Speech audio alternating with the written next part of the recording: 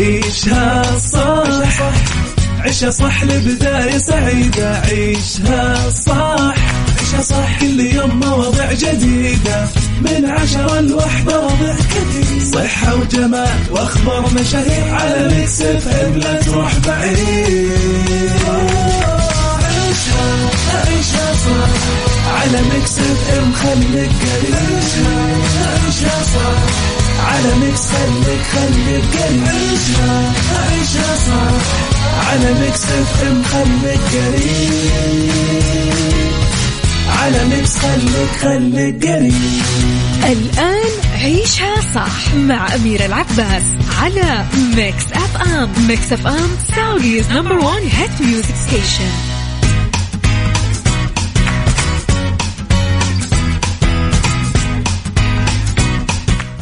يسعد لي صباحكم مستمعينا، تحياتي لكم وين ما كنتم. صباحكم خير من وين ما كنتم تسمعوني. أرحب فيكم من وراء المايك والكنترول. أنا أميرة العباس في ساعتنا الأولى. أخبار طريفة وغريبة من حول العالم، جديد الفن والفنانين، وآخر القرارات اللي صدرت. ساعتنا الثانية قضية رأي عام وضيوف مختصين، وساعتنا الثالثة صحة جمال وديكور وغير من الفقرات الحلوة. مستمعينا على تردداتنا بكل مناطق المملكة تسمعونا على رابط البث المباشر وعلى تطبيق ميكس اف ام اندرويد واي او اس. اكيد احنا دايما موجودين في طبعا تقدرون ترسلوا لي دايما رسائلكم الحلوة على رقم الواتساب 0548811700. وكمان يسعدنا دايما انه ناخذ اكيد اتصالاتكم ومشاركاتكم في موضوع ساعتنا الثانية. مستمعينا تقدرون دايما تتابعون بثوث المذيعين أول بأول على أكيد التيك توك، تتابعون تغريدات البرنامج على إكس، وتتابعون طبعا بوستاتنا وستورياتنا على إنستغرام وفيسبوك. تقدرون تشوفون مواضيع الحلقات، تشاركونا فيها، تعطونا آراءكم، تقترحون علينا حتى مواضيع، تقترحون علينا ضيوف، تقترحون علينا فنانين أو أغاني معينة. في حلقة اليوم وساعتنا الأولى نتكلم على اختيار البروفيسورة السعودية حنان بلخي كمديرة إقليمية لمكتب منظمة الصحة العالمية للشرق الأوسط. في خبرنا الثاني سعد الفرج يتواجد في عمل اجتماعي أسري. في خبرنا الثالث الغذاء والدواء، منع إضافة السكر وعسل النحل للزبادي. أما في ساعتنا الثانية راح تكون معنا أكيد ضيفة حلقتنا دكتورة ميا قاروت. في ساعتنا الثالثة رح نتكلم في The Right Track على كيفية التعامل مع نزاعات فريق العمل بطرق صحية. في بالدنيا صحتك نتكلم على أضرار القهوة السوداء الصحية الكبيرة إذا تجاوزت هذا الحد. وفي سايكولوجي أسباب متلازمة المحتال العديدة. عيشها صح مع أميرة العباس على ميكس اف ام. ميكس اف ام سعوديز نمبر 1 هيت ميوزك ستيشن. عيشها صح مع أميرة. مستمعينا يسعد صباحكم وين ما كنتم، قولوا لي كيف صباحكم اليوم، كيف أصبحتم. مستمعينا حاسين قديش الليل طويل؟ يعني أنا من أسبوعين كذا بديت أحس فعليا إيش يعني لما يدخل الخريف أو الشتاء تبدأ تحس أن الليل طويل.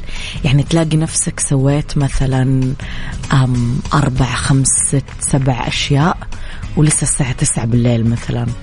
أو مثلا تلاقي نفسك سهرت وتفرجت مسلسلك وطلبت وجبة من موقع توصيل وتكلمت مع أعز أصدقائك بالجوال، بل وممكن تكون حتى طلعت مشوار وتوها 12. يعني ما أنتم قاعد يجيكم هذا الإحساس ولا أنا الحالي؟ ولا عكس الصيف تحسون النهار طويل والشمس يعني تحول، وتلاقون انه بسم الله الرحمن الرحيم توها غابت الشمس فجأة الساعة 3 الفجر. كيف ما أدري، تحسون هذا الإحساس؟ قولوا لي أراءكم على 0548811700. إيش كذا أستغرب إنه بالشتاء كيف في أحد يقول إنه ما شبعت نوم. أحس حتى لو الواحد نام مرة متأخر مفروض إنه يصحى شبعان نوم، لأنه فعليا ساعات الليل طويلة. لي خبرنا الأول لا مستمعينا أنا وياكم، أعلنت منظمة الصحة العالمية تعيين البروفيسورة السعودية حنان بلخي مدير إقليمي منتخب لمكتب منظمة الصحة العالمية لإقليم الشرق الأوسط، امتداد لتفوق وريادة الكفاءات السعودية بالمجال الصحي على المستوى المحلي الدولي. فعليا مؤخرا وش كثر صارت الشخصيات السعودية النسائية بارزة. إذا تتكلم على العلم فبرزوا، إذا تتكلم على المناصب فبرزوا، إذا تتكلم على النجاحات فبرزوا، وإذا تتكلم على الحياة الشخصية برزوا، إذا تتكلم على المناصب السياسية برزوا. يعني وين ما تلف راسك راح تلاقي إنه الشخصيات السعودية النسائية فعليا جدا جدا جدا على المستوى العالمي مؤثرة. طبعا هذا المنصب جاء مستمعينا بعد ما حصلت على أعلى نسبة تصويت من قبل الدول الأعضاء خلال الدورة 70 للجنة الإقليمية المنظمة المنعقدة بالقاهرة، تبتدأ من 9 ل 12 أكتوبر الحالي. نافست على منصب المدير الإقليمي المنتخب لمكتب منظمة الصحة العالمية للإقليم بعد ترشيح المملكة العربية السعودية لها من قبل الأستاذ فهد الجلاجل وزير الصحة السعودي. قال وزير الصحة السعودي بتصريح صحفي بهذه المناسبة أنه انتخاب الدكتورة حنان بلخي مدير إقليمي لمكتب المنظمة الإقليم بالشرق المتوسط يؤكد الشيء اللي تتميز فيه المرأة السعودية من تفوق وريادة بكل المجالات. هالشيء اللي يعكس انتخاب الدكتورة حنان لهذا المنصب الدولي والثقة والدعم والتمكين اللي تحظى فيها المرأة السعودية من القيادة الرشيدة أيدها الله. وهذا الشيء اللي خلاها توصل أكيد لمناصب قيادية محلية ودولية، واللي مثلوا من خلالها أكيد السعودية خير تمثيل وجعلوها محل إشادة واسعة ومثار إعجاب كبير من كل المجتمعات الدولية. يسعد صباحك يا أبو عبد الملك. يقول كن ممتنا لما تهبه لك الحياة حتى لو كانت نعم صغيرة. يقول صرفت ثروة في الويكند، أم عبد الملك قررت تجدد المطبخ وتغير الديكور لكن فداها وما يغلى عليها شيء. فينكم يا مكس لما أشارك في مسابقة المطابخ؟ أمس مع الكهربائي صاحي الوقت متأخر لدرجة أني رسلت لرئيسي في العمل إني ماني جاي عندي شغل بالبيت. بعدين مسحت الرسالة وها أنا ذا أحدثكم من المكتب. أعرف هذه الحالة زين.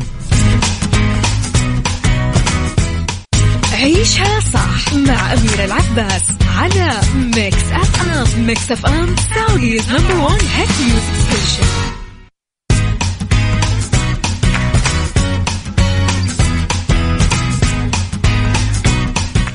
مستمعينا لخبرنا التالي في تعليقين، محمد من المدينة وروان من جدة يقولون يعني تقريبا الرسالة معناها نفس الكلام، إنه أنا قد ما أنام أحس إنه الليل قصير.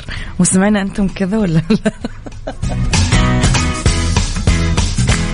أنا صراحة أحس إنه 4-5 ساعات كافية بالنسبة لي نوم، بس مؤخرا قرأت دراسة أنه الناس اللي تنام 5 ساعات بالليل يجيهم اكتئاب، بس ما أعرف قديش هذه الدراسة صح. لي خبرنا التالي أنا وياكم ما مستمعين. خلينا نروح شوي للخريطة الدرامية الرمضانية لعام 2024 لأنها صارت شوية مثيرة للجدل. كل شوي نقرأ أنه المسلسل هذا دخل، المسلسل هذا طلع، الفنان هذا صور بس الفنان هذا انسحب.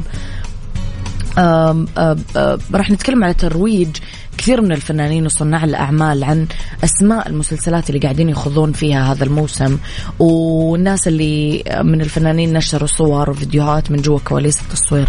من بين النجوم اللي راح يكونوا موجودين مثلا في موسم دراما رمضان 2024 هو الفنان القدير سعد الفرج، واللي راح يشارك بمسلسل اسمه ياس عبد الملك. اللي يواصل تصويره وراح يكون جاهز للعرض بشهر رمضان 2024. يضم العمل بجانب سعد الفرج عدد من الفنانين: عبد الرحمن العقل، في حسين المهدي، في ياسا، في كمان ليالي دهراب، أحمد النجار، ناصر عباس، فتاة سلطان، زينب بهمن، حسن عبدل وغيرها من الممثلين الشباب. العمل من إخراج مناف. بالتوفيق للفنان العظيم طبعا سعد الفرج. أنا متأكدة أنه راح يكون يعني مشاركة رائعة وإضافة رائعة لرمضان. يسعد صباحك يا دندون العبيدي، يسعد صباحك بكل الخير يا رب.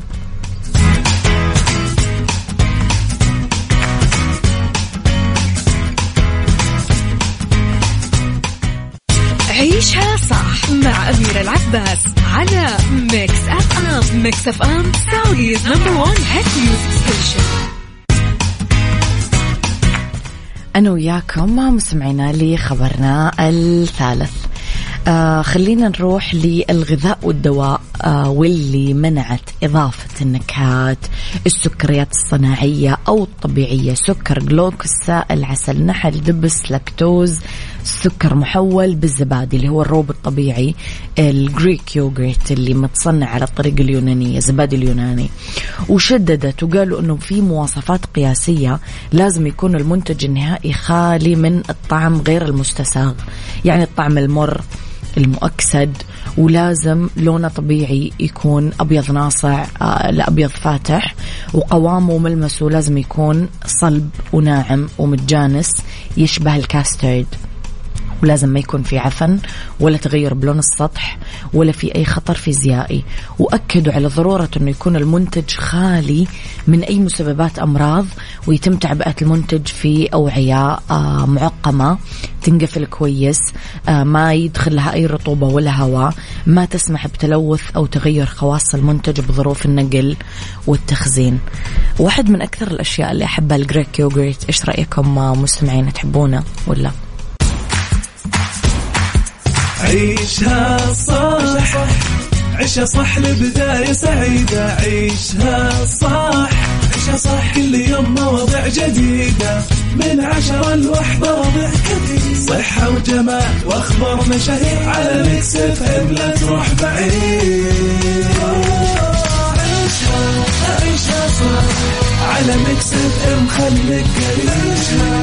عيشها صح على ميكس، خليك قريب. عيشها صح على ميكس اف ام، خليك قريب. على ميكس خليك قريب. الآن عيشها صح مع أميرة العباس على ميكس أف أم. ميكس أف أم سعوديز نمبر 1 هيت ميوزك ستيشن.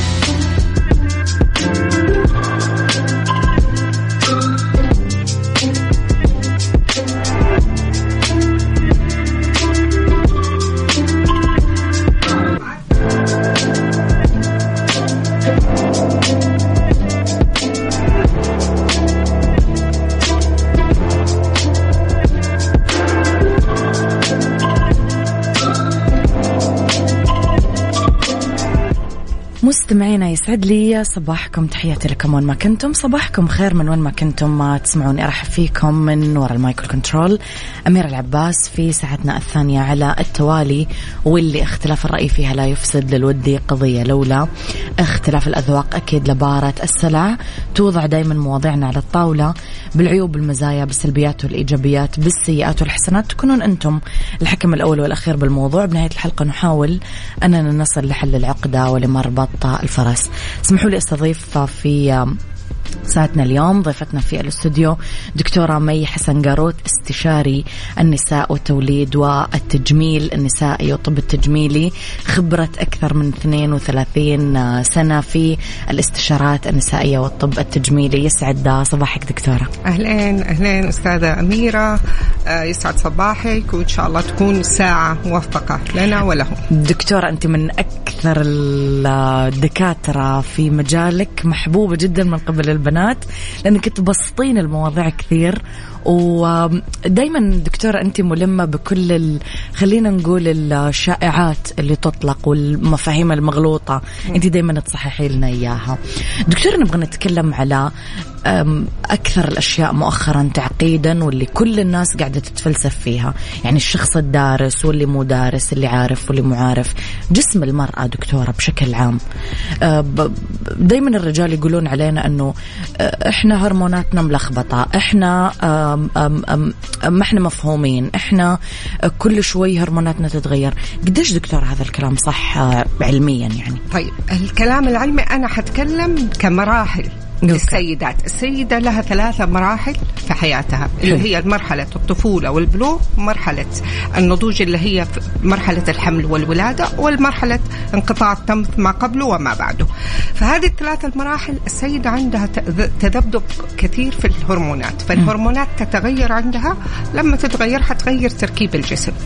الجسم يتكون بصفة عامة من 3 أشياء. أنا أحب رقم 3 لأنه هو اللي يسهل الموضوع، من كتلة عضلية ومن كثافة عظام ومن نسبة دهون. حلو. فالهرمونات تأثر في ال3 الأشياء دي مع نمط الحياة الصحيح.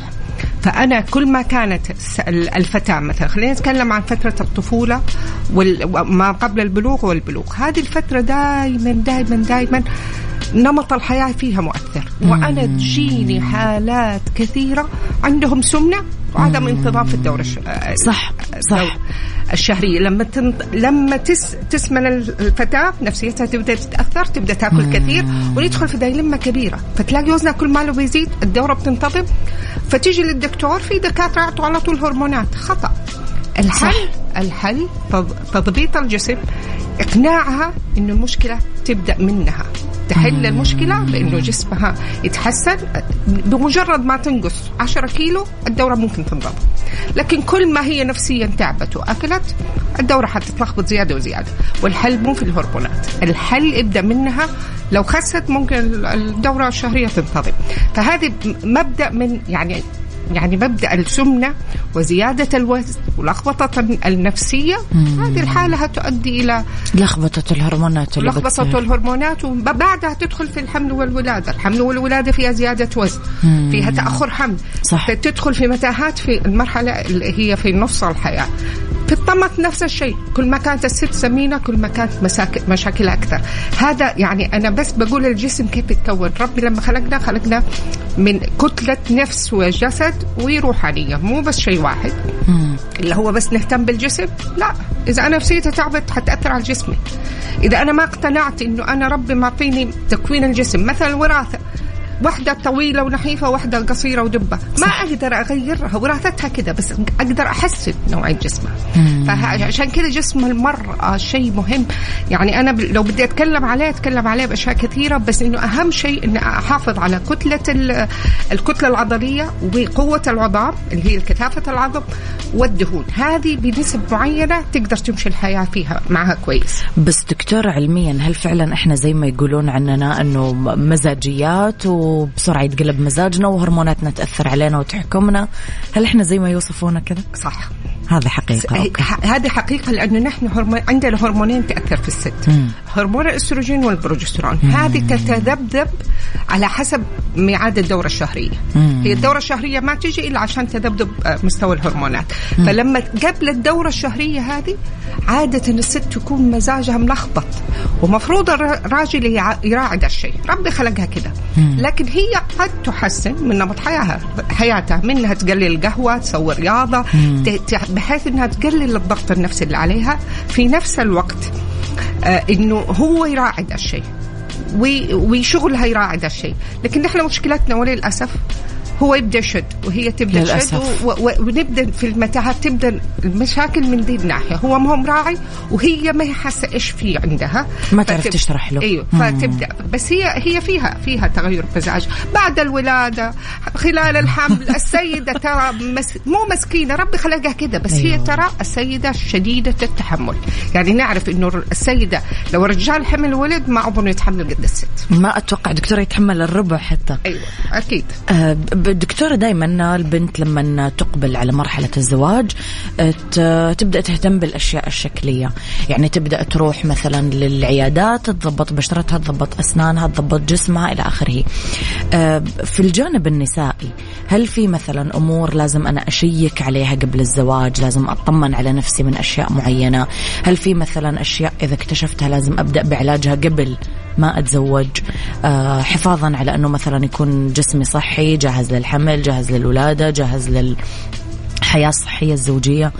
إيش رأيك دكتورة بهذا الموضوع؟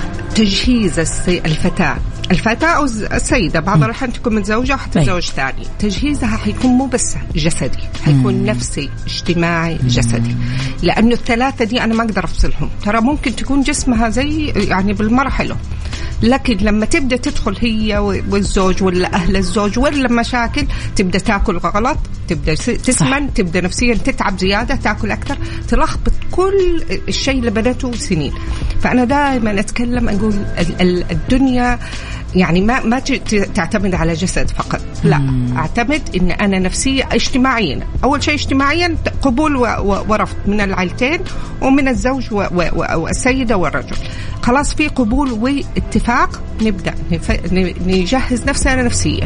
هي تكون عارفة إنها حتدخل على بيت ثاني، بيئة ثانية، مسؤولية ثانية، وهو نفس الشيء حيدخل على بيئة ثانية، ست أول مرة حيكون معاه في البيت، بالإضافة إنه حيتحمل مسؤولية، فكل واحد عارف مسؤولياته وواجباته، هذه مهمة.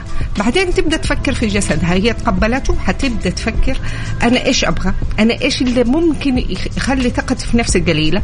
أنا صراحة كثير من الفتيات وحاسرد قصص، يعني لو بدي أسرد قصص يمكن أخذ ساعات، لكن من القصص اللي تجيني يعني جاتني واحدة كانت ترفض الزواج كثير، يعني صراحة هي كم حالة، بس حذكر واحدة من الحالات جابت لي إياها أمها في العيادة، قالت لي ما هي راضية، تقول عندها تشوهات.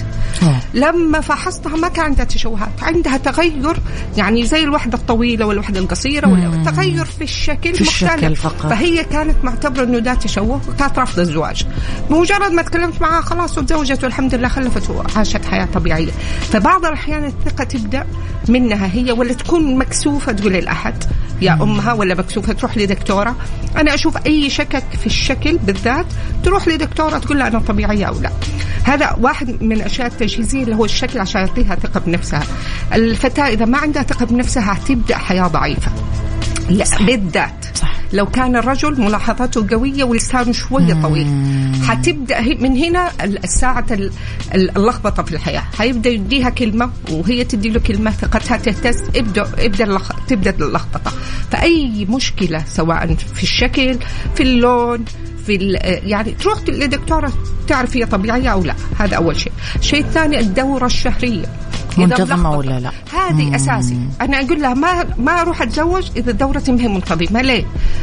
يعني كثير تجينا قصص كثير تبدأ حياتها الزوجية والدورة ما هي منتظمة، يتأخر حملها شوية، يبدأ يقول لها أنت السبب، وتقول له أنت السبب، والأهل يتدخلوا وتنتهي بعلاقات سيئة يعني.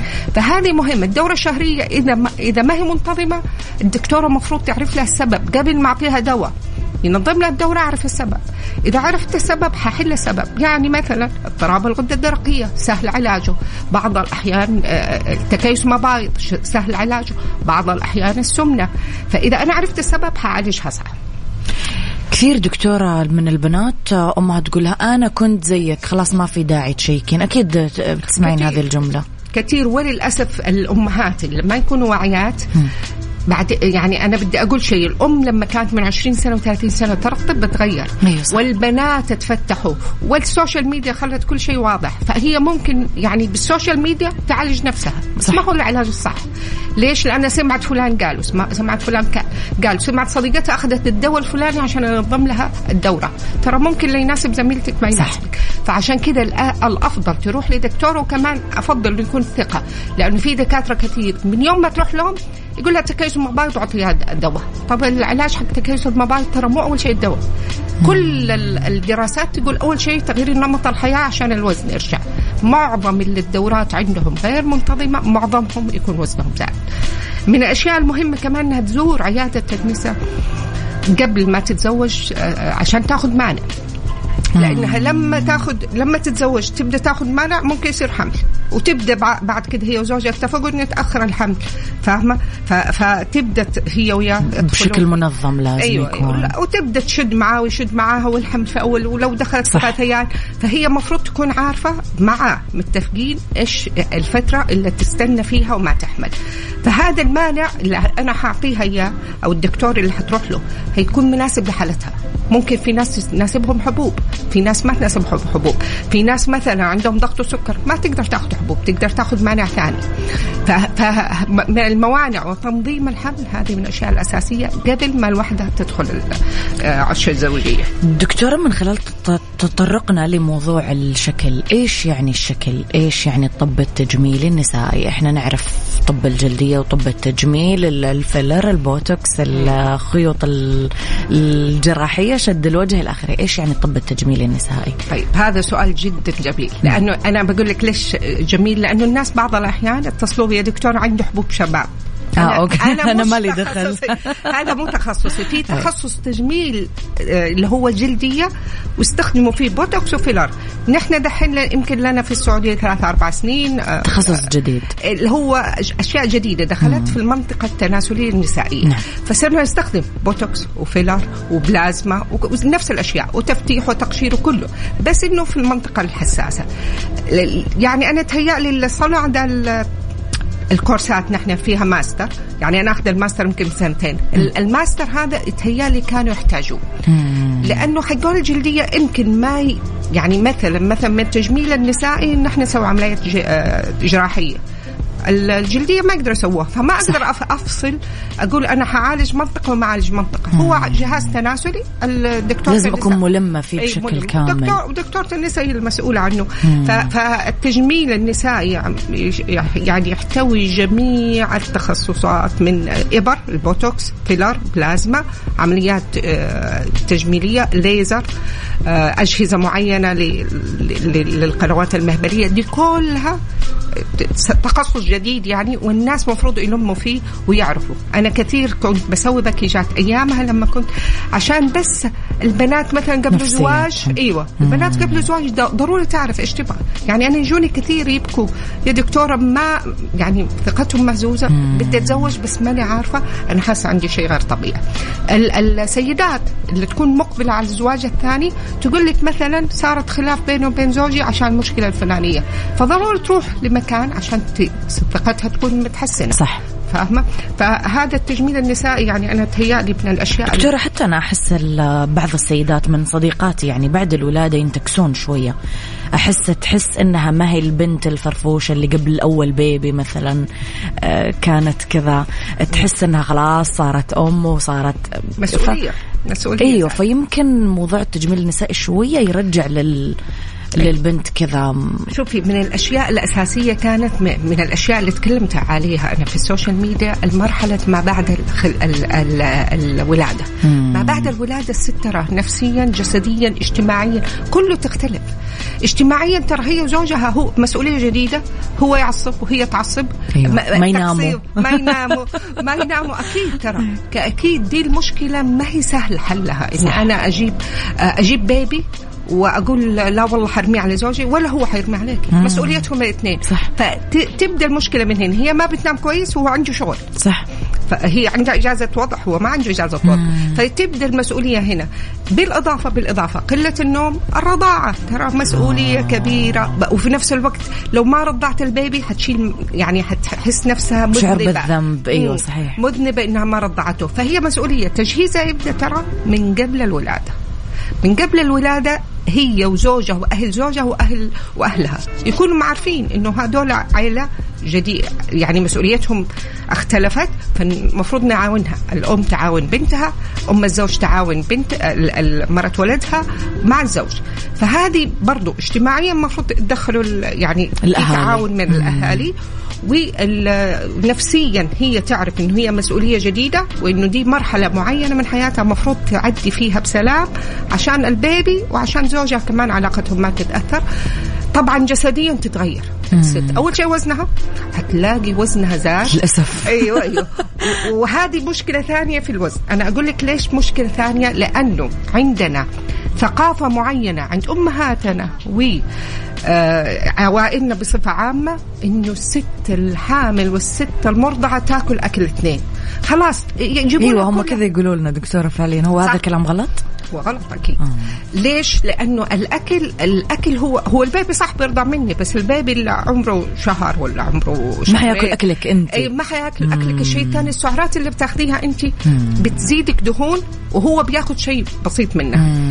يعني من الدراسات أثبتوا مثلا في الحمل الشهور الأولى ما تحتاج أي سعرات زيادة في الحمل. لاحظي من يوم ما تحمل واحدة عندنا كلي أنت أكل اثنين، لا تتحركي مضرة الحركة، فتخيل الحركة قلت والأكل زاد فوزنها يزيد. هو مفروض ما يزيد وزني في الحمل أكثر من 10 أو 12 كيلو.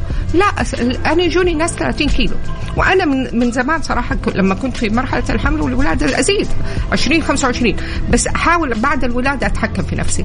لكن في ناس ما يقدر، فتلاقيها كل حمل تزيد 10 كيلو، توصل 4-5 حملات بعدها زايدة 50 كيلو. ذيك الساعة تبدأ المشاكل. ليش؟ هي تبدأ تربي، زوجها يبدأ يعني الشكل مزعج بدأ بالنسبة له. هي لا تنسى 50 كيلو حتأثر على ركبها، تأثر حركتها، الضغط والسكر، وتدخل في دايلمة. فهي نمط حياة عندنا غلط. الكلتشر حقتنا اللي هي ثقافة أهلنا كلي أكل اثنين، ولما ترضع نفس الشيء تاكل أكل اثنين. يعني تخيلي أنا أكل 4000 سعر حراري، طب فين هيروحوا دول؟ هيروحوا كلهم بيتخزنوا طبعا. ايوه فاهمه. وبعدين الشيء الثاني لا تروحي تمشي، لا تروحي تتحركي، بالعكس البيبي ينزل يقولوا لك دائما هذا في الحمل. وبعد الرضاعه تقول لك لا يا شيخه الرضاعه عشان الحليب لا يوقف. لا الحركه والاكل الصحي المحسوب السعرات الحراريه مهم في الحمل والولاده عشان لا نروح للوزن الزايد. أنا وياك دكتورة لسه مكملين، رح نطلع بريك ونرجع نكمل الحوار.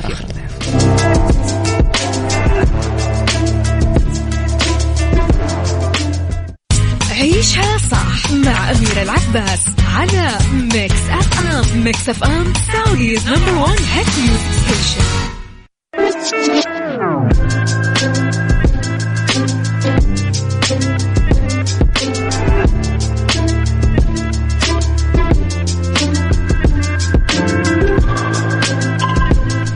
تحياتي لكم مستمعينا مجددا. أرحب بدكتورة مي حسن قاروت، استشاري نساء وتوليد والطب التجميلي النسائي، خبرة أكثر من 32 سنة.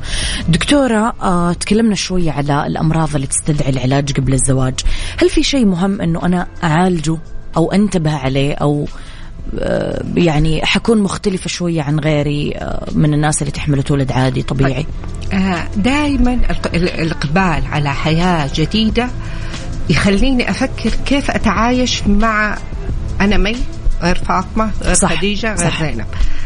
فمثلا مي عندها أمراض من الأمراض المزمنة الكثيرة. نحن شعبنا عندنا 35% ناس عندهم سكر، 35% في المجتمع. فممكن أنا عندي السكر، فهذا السكر كيف أتعايش معه في بيتي مع زوجي يكون عارف، لأنه ممكن لا قدر الله يجي يلاقيني طايحة في الأرض عشان هبوط في السكر أو ارتفاع في السكر. فمهم فعلاجه يكون أنا ما أدخل حياة جديدة إلا أنا أكون مستقر عندي السكر، الضغط، لا قدر الله ناس عندهم صرع، ناس عندهم تكلمنا عن لخبطة الدورة، السمنة، ناس مسوين عمليات تكميم. التكميم ترى هذا مو سهل، لأنه بعض الأحيان يصير لهم هبوط في الضغط لأنه ما بيأكلوا صح، أو هبوط في السكر عشان ما بيأكلوا صح.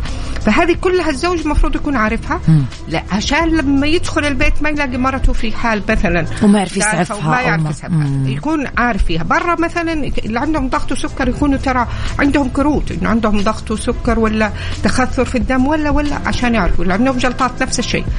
فهذا كله مهم عشان تدخل حياة صح، مو تدخل في واقع زوجها يشد عليها انت بس تعبانه وانت وندخل في الدايلما. ترى المشاكل هذه حلها سهل بس نستصعبه، فندخل في الصدامات العائليه اللي تزيد من سكرها لو عندها سكر او ضغط، وتبدأ تشد وهو يشد والأهل يتدخلوا وندخل في دايلما كبيرة. فهو حلها سهل، نبدأ صح. دكتورة مؤخرا في موضوع نفس الشيء كثير ناس تتكلم عنه، الأم نفسها تفتح سناب شات وتبدأ تكتب تجربتها، فالبنات يقرؤون تجربة هذه المشهورة واللي صارت أم جديدة ويطبقون عليها مثلا 40,000 وحدة 100,000 وحدة إلى آخره. اكتئاب ما بعد الولادة. في أم تقول لك أنا كرهت ابني وماني قادر أقرب عليه. في أم تقول لك أنا أحتاج دكتور نفسي، أحتاج مصحة. في أم تقول لك أنا تجلس بالسنين تقول لك أنا عندي اكتئاب ما بعد الولادة وابنها قرب يدخل المدرسة. إيش حقيقة هذا الموضوع دكتور؟ هل هو عميق لهذه الدرجة؟ هل يصيب كل الستات؟ هل فعلا الهرمونات تكون جدا عالية وفجأة تنزل؟ كثير نسمع كلام صراحة، بس هو إيش الحقيقة أصلا؟ هو اكتئاب ما بعد الولادة هي الفترة اللي بعد ما تولد الست تحس بكراهية لولدها، ما تحب تمسكه، ممكن لا قدر الله تؤدي إلى قتل البيبي، تأذي أحيانا أو أذيته، أو حتى هي تأذي نفسها.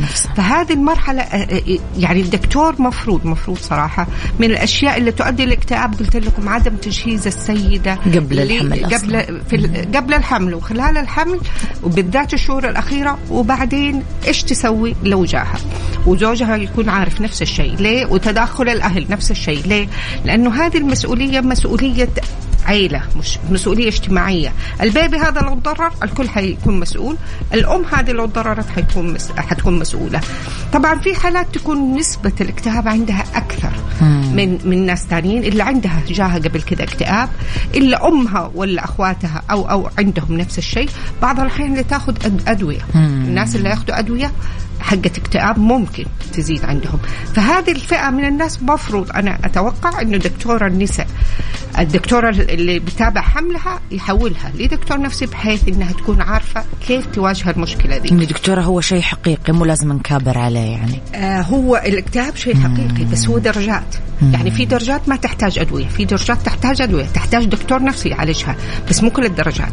فهي في الأخير ترى بعض الأحيان ما يكون اكتئاب، هي تكون من كثر المسؤولية تقول لك أعصابها مشدودة، كرهت نفسي أنا ما أبغى. فلما تبدأ تقول كرهت نفسي يبدوا أهلها يقولوا لها أنت عندك مشكلة، ممكن يودوها للدكتور والدكتور هذا يعطيها أدوية، فتبدأ ندخل في دايلمة. أيوة خذي الأدوية حقت الاكتئاب. أنا جوني سيدات تقول لك أنا بعد ما ولدت وعلى قولك يكون ولدها رايح خلاص المدرسة، لا هذا مو اكتئاب حق بعد الولادة، يعني إيه؟ هذا اكتئاب. هي بدأت تاخذ الحبوب دي عشان بتريحها بتهديها، لكن هي ممكن ما تحتاجها.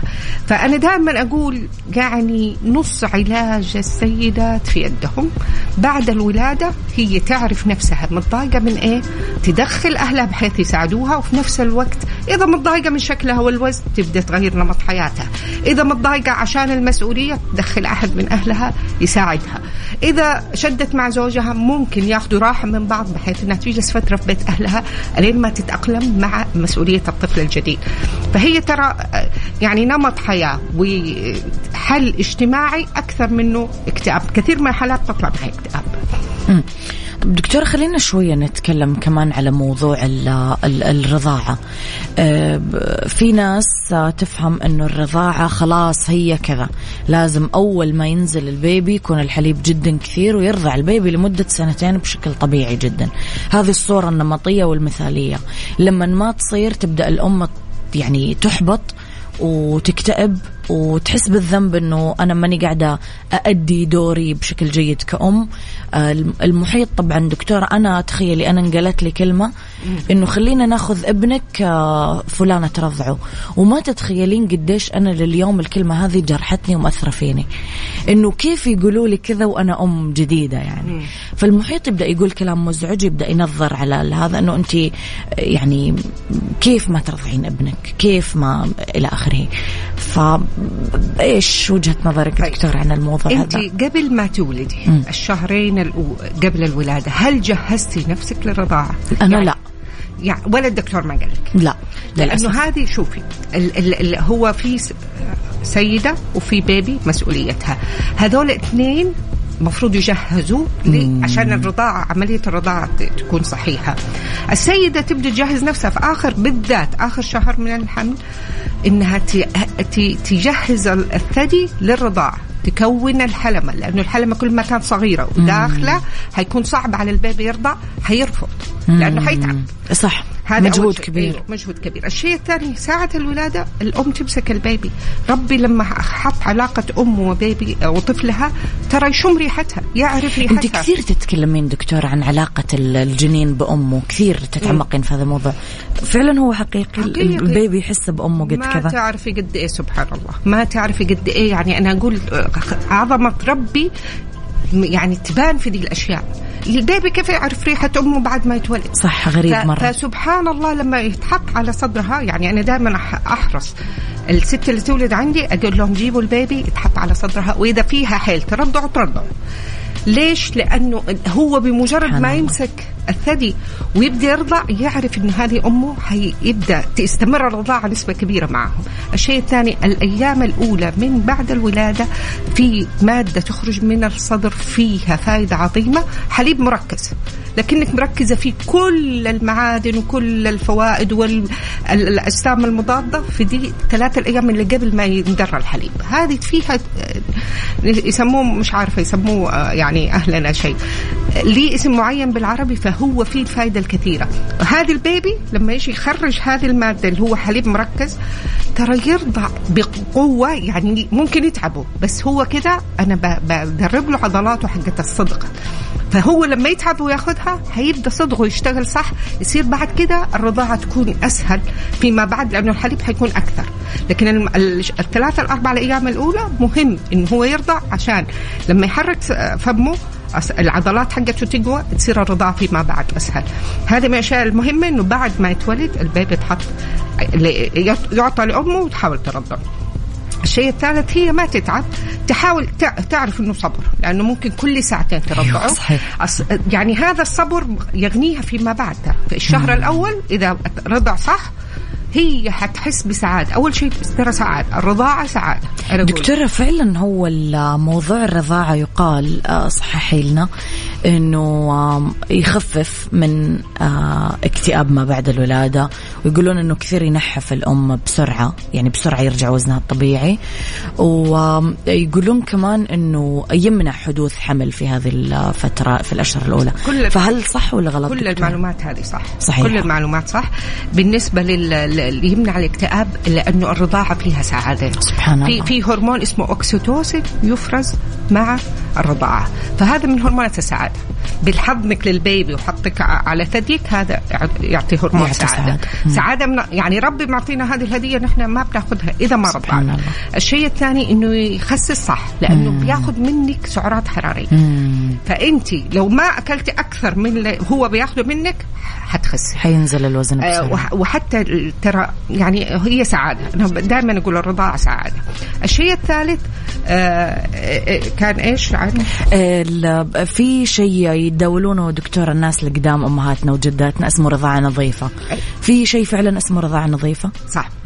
هو أنه السيدة ما تجيها الدورة الشهرية خلال مرحلة الرضاعة. صح. الرضاعة النظيفة يعني قصدهم الوحدة ما تجيها الدورة في الشهور اللي بترضع فيها. أيوه. إذا كانت الرضاعة صحيحة، يعني إنه البيبي ما بياخد أي رضاعة خارجية، تعتبر رضاعة نظيفة، لأنه الدورة حتتأخر. لأنه هرمون الحليب اللي يفرز، الهرمون اللي يكون الحليب اللي يفرز يوقف الهرمونات الثانية اللي تكون الدورة الشهرية، فكده حيصير ما في تبويض وما يصير في حمل. ما يصير في حمل. بس معظم السيدات يخطئوا في ده الشيء، تقول لك لا عشان ارتاح اقوم ادي ولدي رضعتين في اليوم. لما تعطي له رضعتين في اليوم حيخف الحليب. لما يخف الحليب ممكن تصير دورة شهرية وممكن يصير حمل. فهي قصدنا بالرضاعة النظيفة اللي هي الرضاعة الصحيحة، ما ياخذ البيبي اي رضاعات اضافية.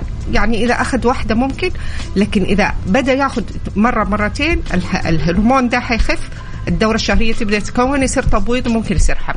فالرضاعة الطبيعية الصحيحة هي اللي حتعطينا عدم حمل في هذه الفترة. دكتورة في جزئية حلقتنا الأخيرة، في ناس مفهومهم عن زيارة دكتورة النسائية وزيارة العيادة النسائية بشكل عام ما نروح إلا إذا في مشكلة، أنا فجأة صار عندي شيء مو كويس فلازم أروح أشيك. قديش لازم نزور العيادة دكتورة بشكل دوري؟ هل هذه الزيارة لازم تكون ضمن روتيني؟ لازم أنا دايما أكون زي ما مثلا بنزور دكتور الأسنان وبنطمن، زي ما ندور نعمل تحاليل دوري؟ كيف لازم تكون علاقة السيدة عشان تكون دايما بأفضل حالاتها مع دكتورتها؟ ما شاء الله أسئلتك جدا جدا جدا حلوة ودليل على الثقافة، لأنه هذا مهم. هذا مهم. ليش؟ لأنه في ناس يعني يقول لك ما أروح لدكتور النساء إلا لما يكون عندها عرض ماني محتاجة. أيوه، يعني يكون عندها ألم في أسفل بطنها وتقول لك لا لا لا، وتروح لباطنة وتروح لأي واحد بس عالج لها إياه، أعطيها مسكن وخلاص. دائما أعراض النساء محددة، لكن أنا بالنسبة لي يعني أعتبر الزيارة الدورية على حسب مرحلة عمرها. يعني مثلا اللي في المراهقة وفي سن ما قبل البلوغ، إذا عندها أعراض تيجي هي وأمها ضروري. منها ما جات الدورة، ما بدأت الأعراض التناسلية، ما الشعر في جسمها، في ناس يجيهم نزيف كمان دكتور، وفي ناس يجيهم نزيف، وفي ناس مثلا تلاقيها وصلت 18 سنة وما جات الدورة. هذه المفروض تروح للدكتور يعني مع أمها. يعني في أعراض قوية في دي، لكن أنا اللي أهتم في فترة انقطاع الطمث. يعني أنا أذكر من الحالات اللي جاتني سيدة عمرها 70 سنة جاها نزيف مهبلي، سكتت على نفسها، جلست سنة ما راحت عشان خايفة الدكتور يقول لها شيء مو حلو أو متوقع خبر مو حلو، ما راحت. جاتنا واكتشفنا عندها سرطان رحم. هي يعني الواحد ما يخوف الناس، لكن روحي ما حتخسري لما يعني شيك على نفسك كل سنة.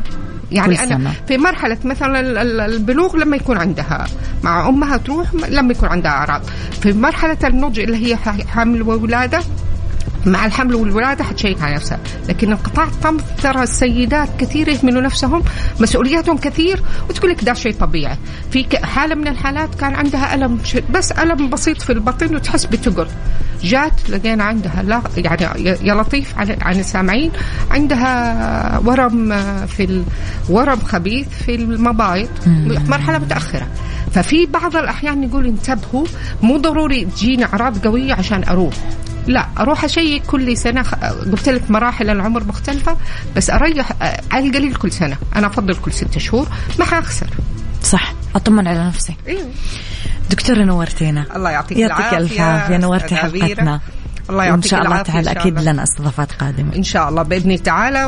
وإنتوا والله يخليكم، يعني ما شاء الله بالمرة البرنامج حلو. أنا أتمنى أن الناس كمان يستفيدوا منه بإذن الله. أكيد كل الفايدة منك دكتورة.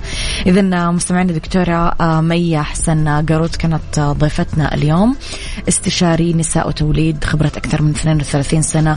دكتورة مية مستمعينا رائدة في الاستشارات النسائية والطب التجميلي. تقدرون أكيد تتابعون حساباتها على مواقع التواصل الاجتماعي اللي نزلنا لكم إياها أوريدي. تحياتي لك دكتورة، أشكرك.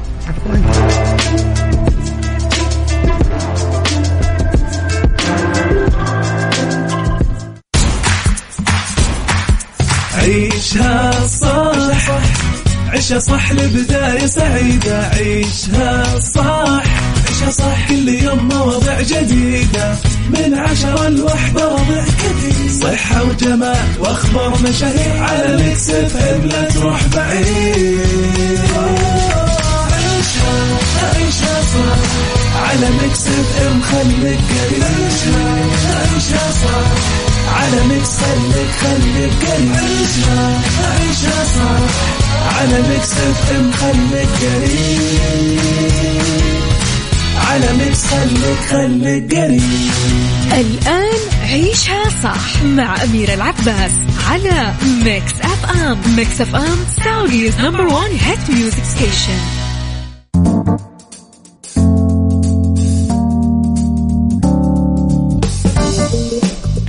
يسعد مساكم مستمعينا، تحياتي لكم وين ما كنتم، مساكم خير من وين ما كنتم تسمعوني. أرحب فيكم من وراء المايكل كنترول أميرة العباس في أولى ساعات المساء وآخر ساعات تعيشها صح. مستمعينا طبعا في هذه الساعة ندردش أنا وياكم في The Right Track على كيفية التعامل مع نزاعات فريق العمل بطرق صحية. رح نتكلم في بالدنيا صحتك عن أضرار القهوة السوداء الصحية، أضرار كبيرة جدا إذا تجاوزت حد معين رح نتكلم عنه اليوم. في سيكولوجي أسباب متلازمة المحتال العديدة راح نتكلم أكيد عنها اليوم. خليني شوية أخذ من رسائلكم مستمعينا. صباحك الله بالخير أميرة. بالنسبة لموضوع النوم، أنا أحب النوم بالليل 10 ساعات على الأقل، وما أحب أسهر، لأني سمعت حكمة تقول النوم نصف الصحة والجمال. ماجد الدعجاني من مكة. فعليا النوم نصف الصحة والجمال. لاحظوا أي مرض نذكره يعني تلاقي تحت يندرج واحد من المسببات: السهر، قلة النوم، الأرق، النوم المو مضبوط. 10 ساعات أوكي، أنا أتوقع أني بحياتي ما نمت 10 ساعات يمكن. أو عبد الملك يقول زوجو يعقل الجملة اللي هدمت بيوت كثير على أساس بنت الناس اللي معاها العصا السحرية اللي تخلي ولدهم الغير محترم يصير محترم. يعني للأسف صح، ما أعرف متى بنتجاوز هذه المرحلة، بس يعني ذات يوم لازم نتجاوزها. عشان كذا أنا مع إنه البنت في بداية الزواج لازم تتعرف زين على أهل الزوج، تشوف هم كيف طريقة تربيتهم لهذا الزوج.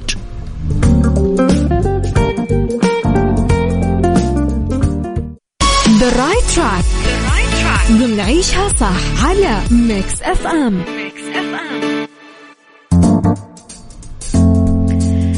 مستمعينا، كيف نتعامل مع نزاعات فريق العمل بطرق صحية؟ بالمناسبة، هل عندكم نزاعات بشغلكم مع فريق عملكم؟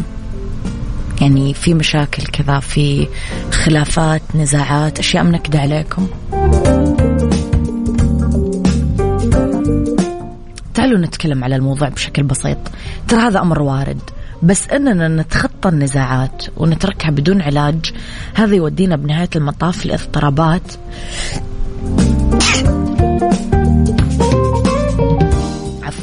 هذا موضوع يودينا بنهاية المطاف لاضطرابات كثير تأثر فينا مستمعين سلبيا. ما نترك الأشياء لازم كذا معلقة بدون حلول، وراح يصير عندنا بطء أصلا بأننا نحقق أهدافنا اللي إحنا نبغاها. لازم نحافظ قد ما نقدر على بيئة عمل صحية ونحل المواضيع بطرق صائبة.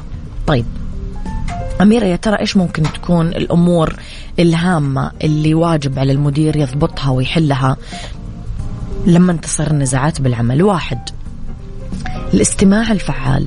لازم يسمع المدير لتعليقات فريق العمل ويشجع الأفراد أنهم يسمعون بعضهم ويلخص ما يقال عشان يكون النقاش مثمر وما يودينا لصراعات جديدة تلحق بالصراعات القديمة.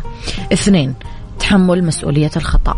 ممكن يبدأ النزاع والصراع نتيجة مثلا خطأ سوى واحد من الموظفين، فالثاني يرفض يتحمل مسؤولية هذا الموضوع، تتأجج الحالة وتكبر. لازم المدير يفهم الموظف اللي غلط ويوضح له غلطه وعواقب غلطه ويتخذ الخطوات لضمان عدم حدوث هذا الخطأ مرة ثانية. 3، الاعتذار. لما يغلط أحد من الموظفين بحق أحد من زملائه لازم في الأول يقدم اعتذار للثاني، حتى لو ألزم المدير الموظف المخطئ أنه يسوي كذا، عشان ما ينتشر الاستياء بصفوف أفراد فريق العمل وتنظر بيئة العمل في هذه الحالة. بالدنيا صحتك ضمن عيشها صح على ميكس اف ام.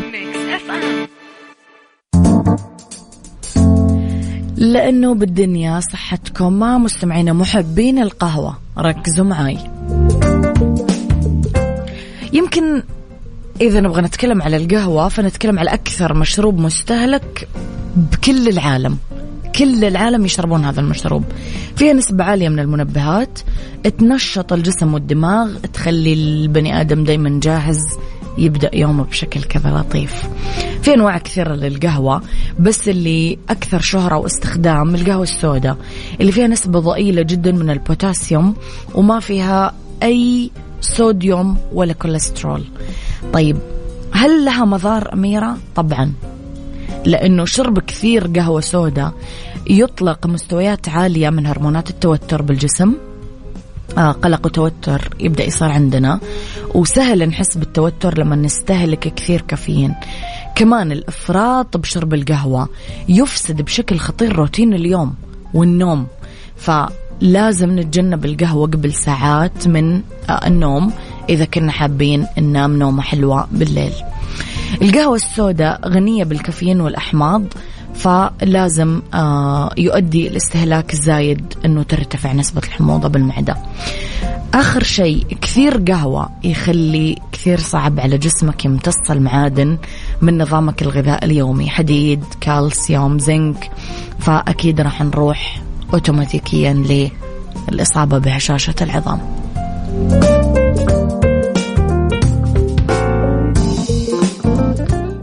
سايكولوجي ضمن عيشها صح على ميكس اف ام.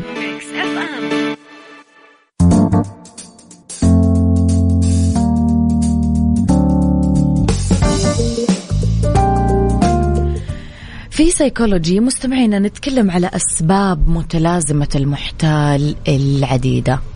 خلينا نشوف متلازمة المحتال إيش يعني أصلا. يقولك هي مشاعر شك، أنا أشك بنفسي، أشك أنه مثلا ما عندي كفاءة شخصية، بالرغم أنه مثلا أنا أكون متعلم، عندي خبرة، عندي إنجازات.